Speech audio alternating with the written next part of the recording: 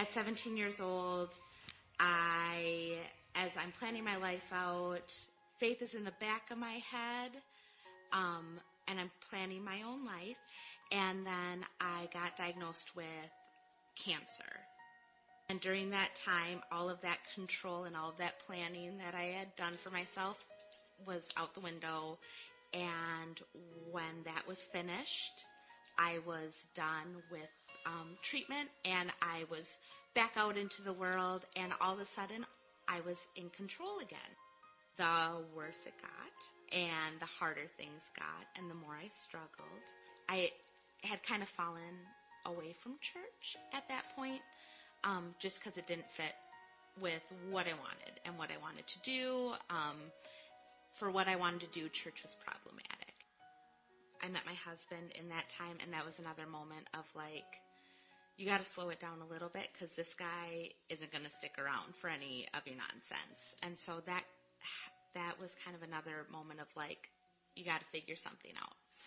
And so I talked to my sister-in-law, and I remembered this weird church in a middle school that at 18, 19 years old, I had gone to, and even in kind of my poor decision-making phase of life, I had felt okay there, and I asked my sister-in-law if she wanted to check out Crosswinds, and she said yes, and we started attending pretty much off the bat. It was every weekend, and there was just something that a little flame felt like it sparked. And so I signed up for Take Two to serve in preschool because I still wanted my break from my child. But I figured I should try out serving somewhere. I'd never worked with kids before in my life. I was a coffee shop barista, and that's what I did. And I got in there, and I loved it. And I walked away from serving with more energy than I went in with. I never, ever, ever would have thought that I would be gifted working with kids. Ever.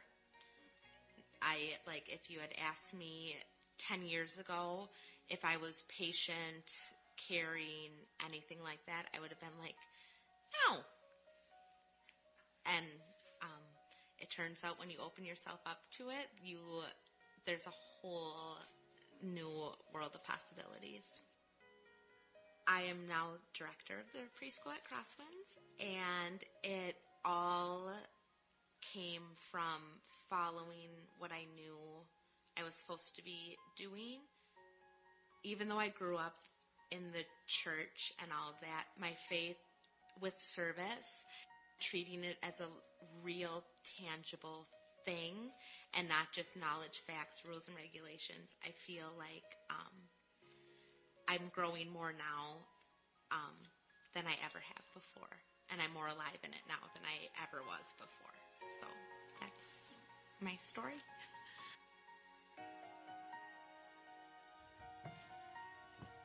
Now, here's what I'm guessing. I'm guessing as you watched that, you thought, wow, they really edited hers down, didn't they? And here's why. Her story is so much bigger than that. And by the way, she has a gift for words, like lots of words and very fast. And she's just energy. And so we had to kind of get it down to a story. But I want to encourage you to meet her, especially if you have kids. You got to go meet Bethany because her life is changing. She's growing in her faith. She's trusting God like she never has before, and she'll be the first one to tell you. And if you ask her, hey, how's your walk with Christ? She'll tell you what's going on. So let's take a moment to pray, and then we'll dig into tonight's topic. God, I love that story because I love Bethany. I love what you're doing in her heart and her life. I like how you give us, including Bethany, rope to walk away and to do things that are problematic to faith, and you never stop loving us. And you take the rope and maybe you drag us back a little bit to you. And that's what you've done for her. And God, I pray that's what you do for all of us. In fact, I even pray for just a little shorter rope so I don't get so far away sometimes. I want a close walk with you. So God, as we look into your word tonight, we really want you to speak. And we want courage to listen and maybe change. In Christ's name, amen. All right, so if you've been with us, you know that like I said, we're in this series called Changes. We're taking a look at what happened before the crucifixion of Jesus and how things changed after. And it was really a night and day difference, the before and the after. And what we've told you is, hey, before Christ died and came back to life, there were a few followers. But afterwards, there was this explosion of followers. We call it the birth of the church. It's in Acts chapter 2. We talked about how that happened. In fact, they pulled that off without any planning, without any organizational charts, without any job descriptions, without any understanding of how we're going to care for each other and how we're going to love each other, how we're going to make this work. We don't have a building. We don't have a budget. We don't have anything. But all these people turned to God for faith, and they trusted in Christ, and they formed the church, and then they spent the rest of Acts, and they're trying to figure out how to organize. Because it was so messy, they had to come up with, oh, there's a problem, let's come up with a solution. Oh, there's another problem, come up with a solution. And we're still at it. Even at Crosswinds, we don't have everything figured out. We're always wrestling with something, trying to figure things out together. But that's what happened. That was the power of the cross, the night and day difference, this incredible growth. And then last week, Doug talked about fear. He talked about how the disciples, before the resurrection, if you read through the Gospels, they were always fear-driven. Oh, the waves are so big. Oh, where's Jesus? Oh, he's asleep in the boat. And oh, Jesus has just died, and they run away, and they don't know what to do. And they didn't have it figured out. They weren't men of great courage until afterwards, after they've been coached by Jesus and the Holy Spirit came, and all of a sudden they have inexplicable courage to guide them. In fact, they were so courageous that they were true to the faith all the way to their deaths. All of them, except for one. And it's not that he wasn't willing. It's just that he got sent to an island to die of old age instead, because that's what they did to him.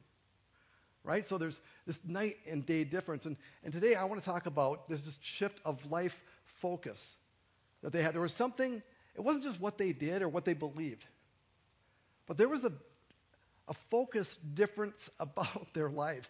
And I'm not going to show you the chapter verses. Let me just tell you this. Before, go read your Bibles because it's such a cool story. Before, the disciples on the road, separated from Jesus, I'm absolutely sure, thinking he's out of hearing distance, are talking to each other, and they're arguing about who's going to be the greatest. Can you believe it? Right? They're thinking, hey, when Jesus is king, who's going to be? I'm going to be the greatest. No, you're going to. So they're arguing about who gets that position. Very human stuff. That's their perspective. They're thinking about their own lives and what they're going to do with it. And afterwards, everything changes. And instead of worrying about their position, they become these servants. So this message is called From Now Till Then. And that's really a reference to our lives. For them, it was, okay, now that Jesus is, what are we going to do with the rest of our lives? And all of us have the rest of our lives to deal with. So this is what I think changed for them, and why they could change their perspective. There was a reality to eternity that allowed them to give up this life. Right? When you see a guy die, and he's dead and gone and buried, and he comes back and he spends 40 days with you off and on during the 40-day period, and then you see him ascend into heaven. If you could see all that, would you have any doubt about eternal life? Would you have any, I wonder if heaven's real? No, you just saw Jesus in the flesh. You saw him alive again in his glorified body. Right? And so there's this moment where they're all going, all doubt is, I'm so jealous of the disciples sometimes, aren't you? Because they got to see that. And that's one of the reasons I think Jesus said, blessed are those who believe without seeing. Right, which is reference to us. So this life is what we're talking. When we say from now until then, we're saying, what are we going to do with this life? And the disciples, they gave it up. This life, by the way, just those two words, it's a biblical concept. If you Google it, you can read verse after verse after verse where it says, hey, this life, in those two exact words. And when Jesus talked about it, it was usually with sort of a tone of concern. And so I'm going to show you a couple passages. We're going to start with Matthew 13. This is a place where Jesus brings up this life. It's kind of hidden in the text. You've got to kind of pay attention. Matthew 13 is the parable of the seeds in the soil, or the parable of the sower. Depending on how you remember, if you went to Sunday school, you probably remember it. It's a nice one for pictures and stuff, very tangible. Nice flannel board lesson if you're old enough to remember what a flannel board is. So So Matthew 13, verses 1 through 9, let's just read them together. It says, later that same day, Jesus left the house that he was at, and he sat beside the lake, right? So he's at Galilee, right? A large crowd soon gathered around him, and he got into a boat, and he sat there, and he taught as people stood on the shore. It's like a natural amphitheater. Sound carries over water.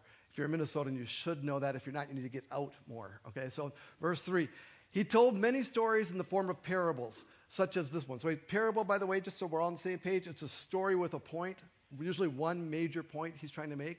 So he tells the stories, such as this one. Listen, a farmer went out to plant some seeds. As he scattered them across the field, some seeds fell on a footpath, and the birds came and ate them. Now, the crowd he's talking to, that's normal for them. We don't think that. We think, how many of you thought, hey, I hope the fields are dry enough because those farmers got to get out there. They're going to be out all night long with their lights out in the fields for this next week trying to get it done because it's supposed to be optimal growth. We got perfect soil here, and they need to get it in. They don't scatter the seed. Nothing's hitting a bad path. They're putting each seed in the ground, right? In this culture, they'd go out into their field not really well prepared, and they just scatter the seed. And some of it apparently would fall on a footpath, and then the birds would come and eat it. Other seeds fell on shallow soil with underlying rock. The seeds would sprouted quickly because the soil was shallow. But the plants soon wilted under the hot sun. Since they didn't have deep roots, they died. Other seeds fell among thorns that grew up and choked out the tender plants. And it always makes me think at this point, these aren't very good farmers. For us, we would think that, but it's a cultural issue. It's a different kind of farming, a different time. So the thorns would choke out the tender plants, and still other seed fell on fertile soil, and they produced a crop that was 30, 60, and even 100 times as much as had been planted. Right? So worth it. Worth it. Some we lose some, but look how much the other ones produce. And then Jesus said this. He said, anyone with ears to hear should listen and understand. Right? And everybody's feeling their ears. I heard it. But guess what? He gave that whole story, and no one understood it. They understood it at the surface of that's what farmers do. Jesus, there's nothing really deep here. We've seen this before. We know what you're talking about. We know all four kinds of, we know that's what it is to be, bummer to be a farmer. You waste 3/4 of your energy with plants that aren't going to do anything. Seeds that don't take root. But Jesus took the disciples aside later on. He goes, guys, can I explain it to you? Just so you understand what I was trying to say. Okay, we want to hear, right? So here's what he said. He said, now listen to the explanation of the parable about the farmer planting seeds. The seed that fell on the footpath represents those who hear the message about the kingdom and don't understand it. Then the evil one comes and snatches away the seed that was planted in their hearts. Right? So what he's saying is, hey, some people are going to hear it, but they're not going to understand it. They're going to live in this ignorance, and they're not going to hold on to it, the message of God for their lives. They're going to come, they're going to hear it, and then they're going to go out, and then it's going to disappear from their memories. They won't even remember it. They'll just be in this state of ignorance. Right? He goes on, he says, the seed on the rocky soil represents those who hear the message and immediately receive it with joy. Right? Oh, this is awesome. This is great. I love this place. I love this church. I love the message. But since they don't have deep roots, they never grow. In Christ's love, we talked about a whole series on deep roots. They don't last long. Right? They fall away as soon as they have problems or are persecuted for believing God's word. Or I would like to say, as soon as they find out, especially churches that teach that everything in your life will be great if you just follow Jesus, as soon as they find out it's not all great when you start following Jesus, which is the truth. It's not going to all be great. They fall away because they've been told it was going to be awesome and wonderful all the time. Right? But Jesus said, look, it's going to be hard. There's going to be persecution. There's going to be problems following me, following this good news. So those people, they fall away as soon as it gets uncomfortable. And they don't have the roots for it. Right? The seed that fell among the thorns represent those who hear God's word, but all too quickly the message is crowded out by the worries of this life. This life, this fleshly, earthly life. This life on earth, right? But the worries of this life and the lure of wealth, so no fruit is produced, right? What he's saying, hey, there's concerns and there's lures, worries and attractions, that go along with this life. So pause for a moment. I want you to think about, what's a worry you have? You don't have to share with anybody. Just try to identify one. What's something that how many go, that was so easy? That was so easy to come up with a worry. Come on, raise your hands. All right. How many go, that was challenging for me. I'm not a worrier. Okay, a couple of you. All right. How about lures? Right? What attractions do you have? He specifically mentions wealth, but aren't there more? Aren't there a lot of attractions that can take our attention away and we start to worry about the things of this life? Finally, he goes on, he says, the seed that fell on the good soil represents those who truly hear and understand God's word. It produces a harvest of 30, 60, or even 100 times as much has been planted. And I think what that is saying is, when it takes root and grows, God uses the person for his kingdom to produce. And it's not just we all become evangelists and spread the seed. It's that we just serve God, and God uses us as part of his plan in any way, shape, or form that he wants to. Now, the interesting thing is Luke told the same parable. He recorded the same thing in Luke chapter 8. So we're just going to look at the verse about the rocky soil. Verse 14, the seeds that fell among the thorns represent those who hear the message, but all too quickly the message is crowded out by the cares and riches and pleasures. Right? The attractions, the worries, the lures of this life. And so they never grow into maturity. They might stay in the field and you go, there's a plant, it's kind of crowded out by those other things. There it is over there. But they never grow up. They never bear fruit. Right? So the main thing I want you to catch is Jesus concerned. He's concerned about the effect that this life will have on our faith. And he's kind of warning people about it. He says, this life is from now to then, between now and heaven. Now, just for a moment, think about the disciples arguing about who's going to be the greatest, right, on the road. Were they worried about, the future in heaven? Or were they worried about this life? And what was it that was attracting them? Wasn't it a desire to be seen as great? I want to be at Jesus' right hand. I want to be the number one guy. It wasn't a servant spirit that was driving it. It was the attractions of this life, but it was put into sort of a religious culture context, right? Just because we go to church doesn't mean we don't live with the attractions of this life. The lures aren't appealing to us. People even do it spiritually. I want to be this guy. I want to be the one who's recognized. I want to be on this stage. I want to be the lead singer. And I know some of you are like, anything but on stage. Nothing ever on stage. I get it. But that's this life. We're attracted to things. This life is my life on earth. This life is your life on earth. Right? So can I just tell you some things about my life, how I view it? Number one, and I don't know if everybody's going to agree with this. I'm an emotionally, mentally healthy person, so I can tell you I love my life. I mean, as far as I know, I'm emotionally, psychologically sound. Anyway, but I love my life.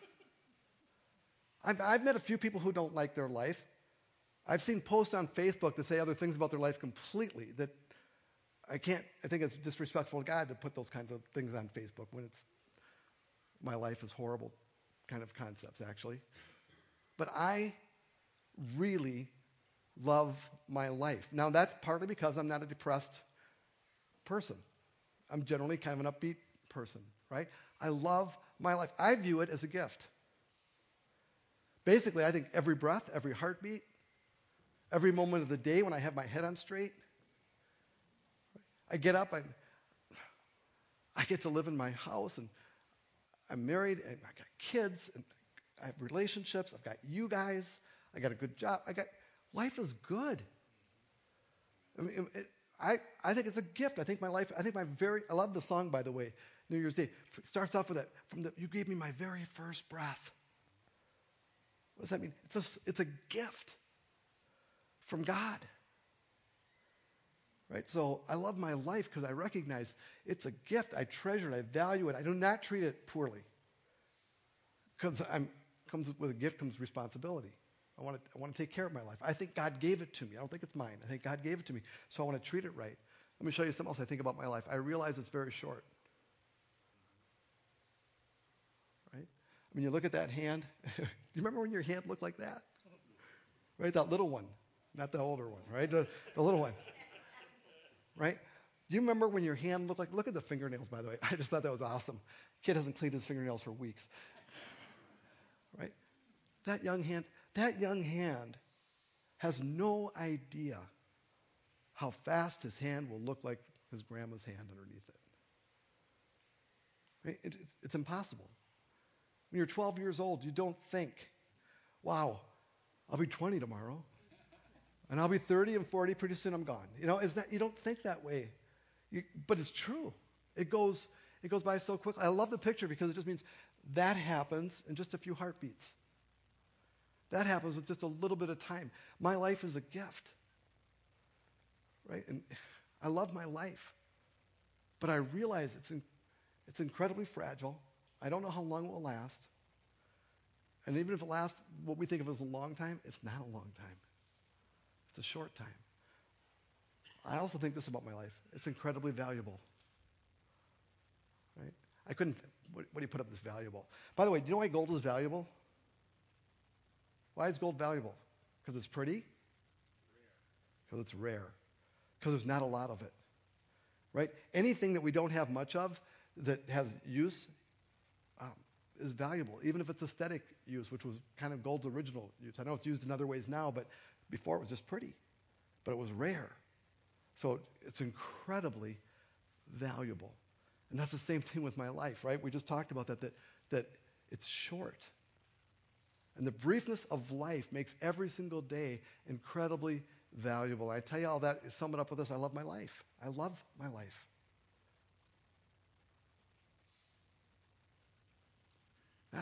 And I think that's kind of a human condition. You don't have to be a Christian to love your life, right? And by the way, I'm not going to do a hand raise. I hope you do too.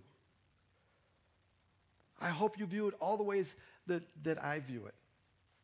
Right? So I came across this quote by George Clooney. It says this: I don't believe in heaven and hell.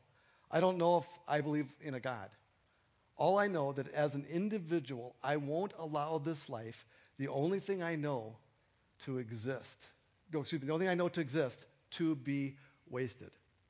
Got to make sure you pause at the right time when you're reading things. Right? I won't allow this life, the only thing I know to exist, to be wasted. Doesn't necessarily believe in God. In fact, I think he's kind of stronger about it than that. He doesn't believe in God. He doesn't believe in eternity, heaven or hell. Right? But he knows one thing. He doesn't want to waste his life. Now, if I was to sit across the board from him, I would say, George, I just want to tell you the honest truth. You are in danger of wasting your entire life. Because if God is real and God gave you this life as a gift, and you don't figure that out, when you get to the end, you're going to be a place of deep regret. Right? Don't waste it. But I think it's kind of a human condition. If we're healthy mentally and emotionally, we savor life. We don't want to waste our lives. The problem is we don't know what to chase and what to pursue and what wasting actually is. Right? So Paul talks more about this life to the Philippians. And he talks about it in terms of faith and how we can make the most of this life. Here's what he says. So, dear brothers, this is Philippians 3. Dear brothers and sisters, pattern your lives after mine. I know that sounds arrogant, but he's trying to set examples, all he's saying. And learn from those who follow our example. Right? For I have told you often before, and I say it again with tears in my eyes, that there are many whose conduct shows they are really enemies of the cross of Christ, and they're headed for destruction. So he's in the church, right, this church of Philippi, and he said, hey, this is tough. Not everybody in the room is following Jesus. There's some who are kind of pretending. They're not even, in fact, they're not friends of Jesus. They're enemies of the cross. They're enemies of the message.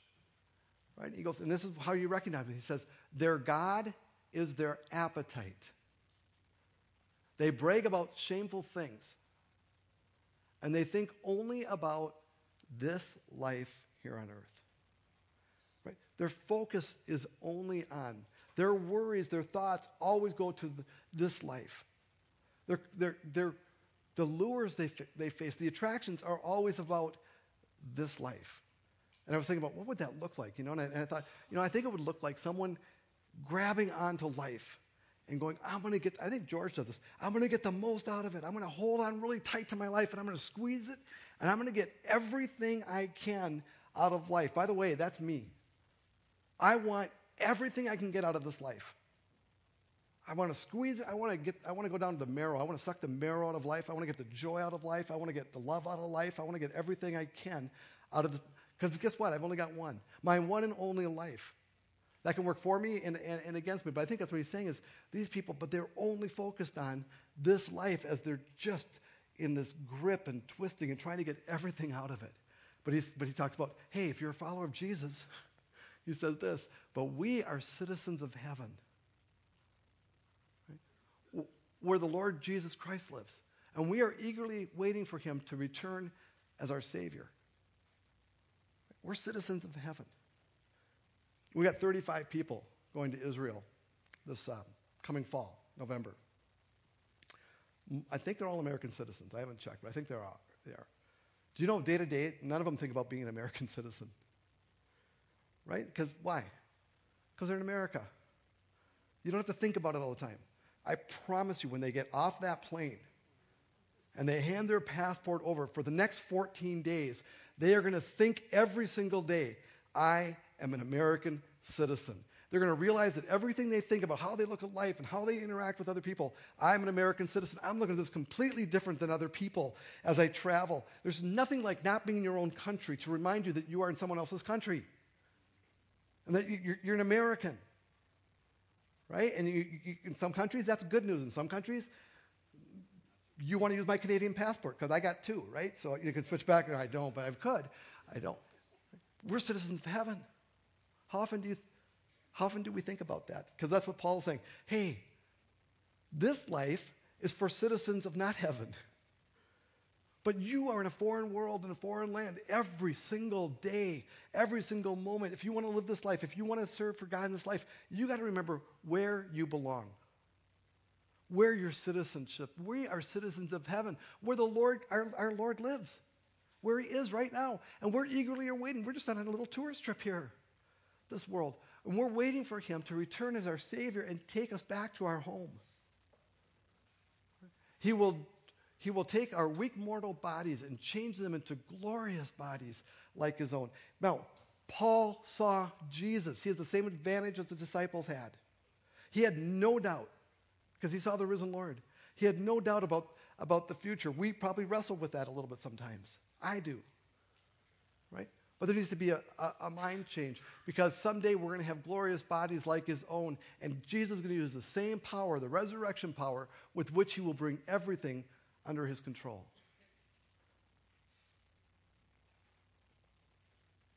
So there's this from now till then, and it's a very simple message tonight. It's just this.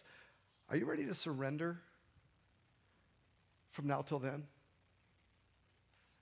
You know, I know we put emphasis on repent and turn to God and get saved and have your sins forgiven, and that's all really good. I want this wonderful relationship with Jesus. That's awesome. But what about your life? Have you put it down and said, I'm a citizen of heaven. I want to live like a citizen of heaven. And I got to tell you that for me, it's challenging. I'm not saying this is easy. I get the lures of life. I get the worries of life. This life is real to me. I love this life. That's a problem for me as well as maybe a God-honoring thing. It's tension, right? But how am I going to do it? And I think for me, there's a couple things. One is I have to remember there's more. I think of my life as being a rare commodity, it's diminishing returns. It's getting shorter and shorter every day. There was a lot more value to my life when I was 11 than there is now, right? Because I'm getting old. There's not much left, right? So, but I have to remember there's more. This life is short, but eternity is long, and I'm still alive. I'm a citizen of heaven. And I have to remember to hold tight to God and loosely to my life. To cling to God and to let go of my life. Right? So I need a couple of volunteers. I'm going to show you what most of us think. Can I get two people just to, and I never set these up ahead of time, so we get what we get. There's one. Can I get somebody bigger? It's, come on up here. One more. You can be smaller. There's two. Not much smaller. Man. I better not mess this up. Okay, so here's what I want to do. First of all, at your feet. We might make a mess, so let it fall on the tray, okay? So that's what we're doing here. All right. So I'm not even sure you can get those mitts into here. Let's use yours. Okay, wait. You're just grabbing. Okay, so this is sand. Pretty common, not worth much, all right? But pretend it's life, right? I think what we do default is we reach in and we grab as much as we can, put it over the top, and we hold it as tightly as we can because it's our life. We grab both fists. We use the other hand too. Get as much as we can. Okay, good, all right. Now, just keep holding it tight. Not bad, not a lot of spillage, okay? Hold your hands out like this. Now, other than the size of the normally sized hands, other than that issue, pretend these are normal. Pretend they're exact same size. You okay? Yeah. All right. Good. Which one will give more sand? Reaching in and grabbing or allowing someone to fill your hands up with life? Right? Which one? Every single time. Right? And I think that's me. That's me with my life. I want to get the most out of it, and my natural thing is to grip tighter, hold on to my life because it's so valuable. Okay, I've got about 15 more minutes. Just stay there. You can put it down. That's fine. You want to put it in here?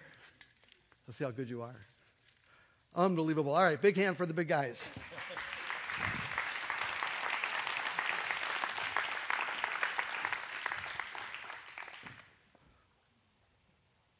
It takes incredible surrender to go like this, God.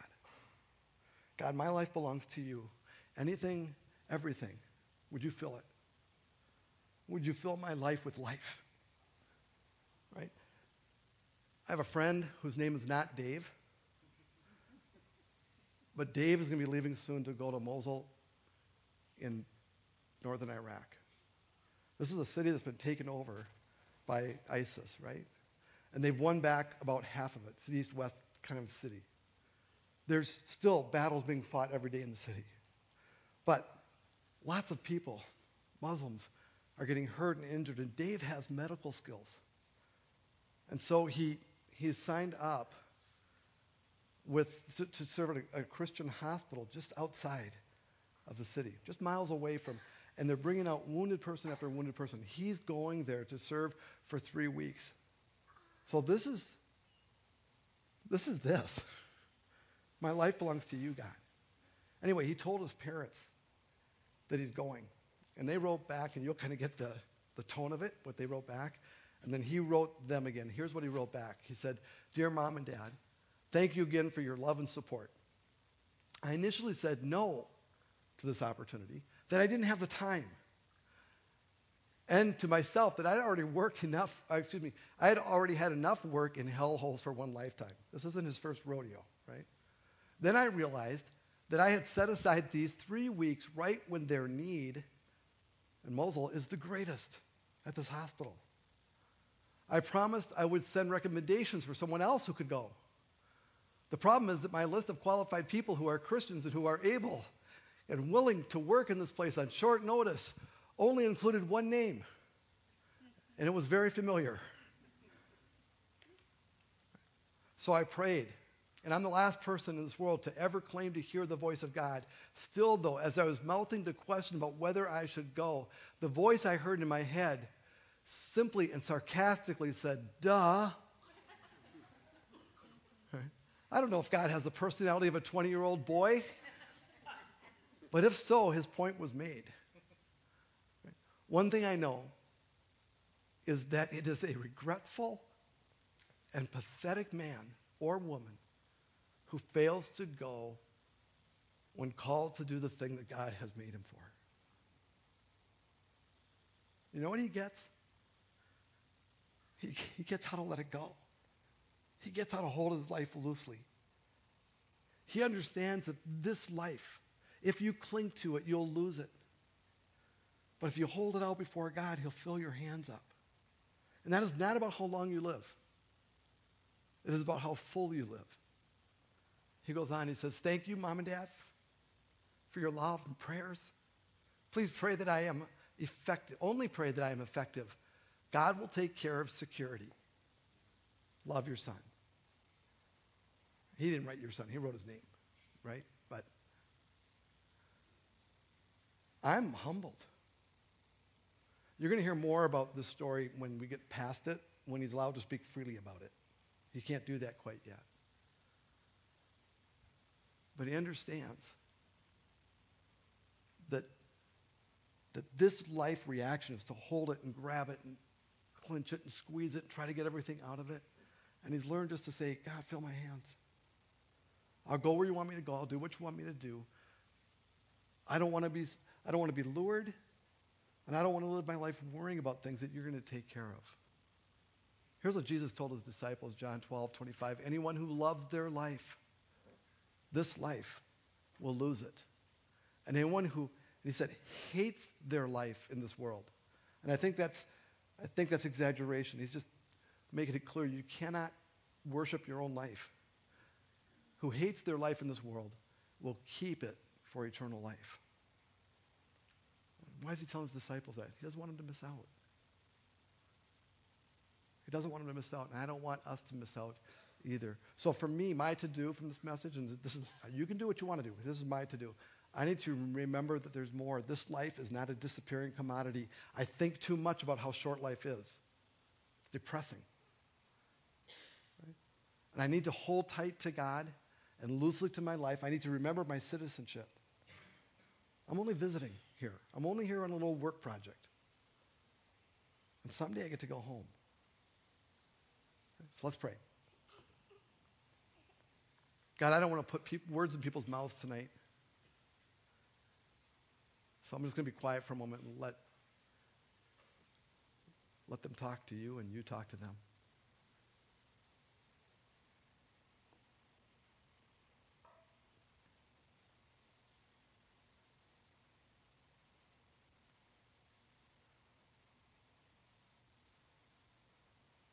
God, I give you thanks for the invitation that I received a long time ago to switch citizenship from this world to to heaven, to you. To switch leaders from me to you. To allow your work on that cross to change my future. And God, I know I want to get everything out of life. And I do. I want to squeeze it and twist it. But even more, I want to learn to hold tightly to you and loosely to life. God, thanks for your word and for what it teaches and the life that it offers. In Christ's name, amen.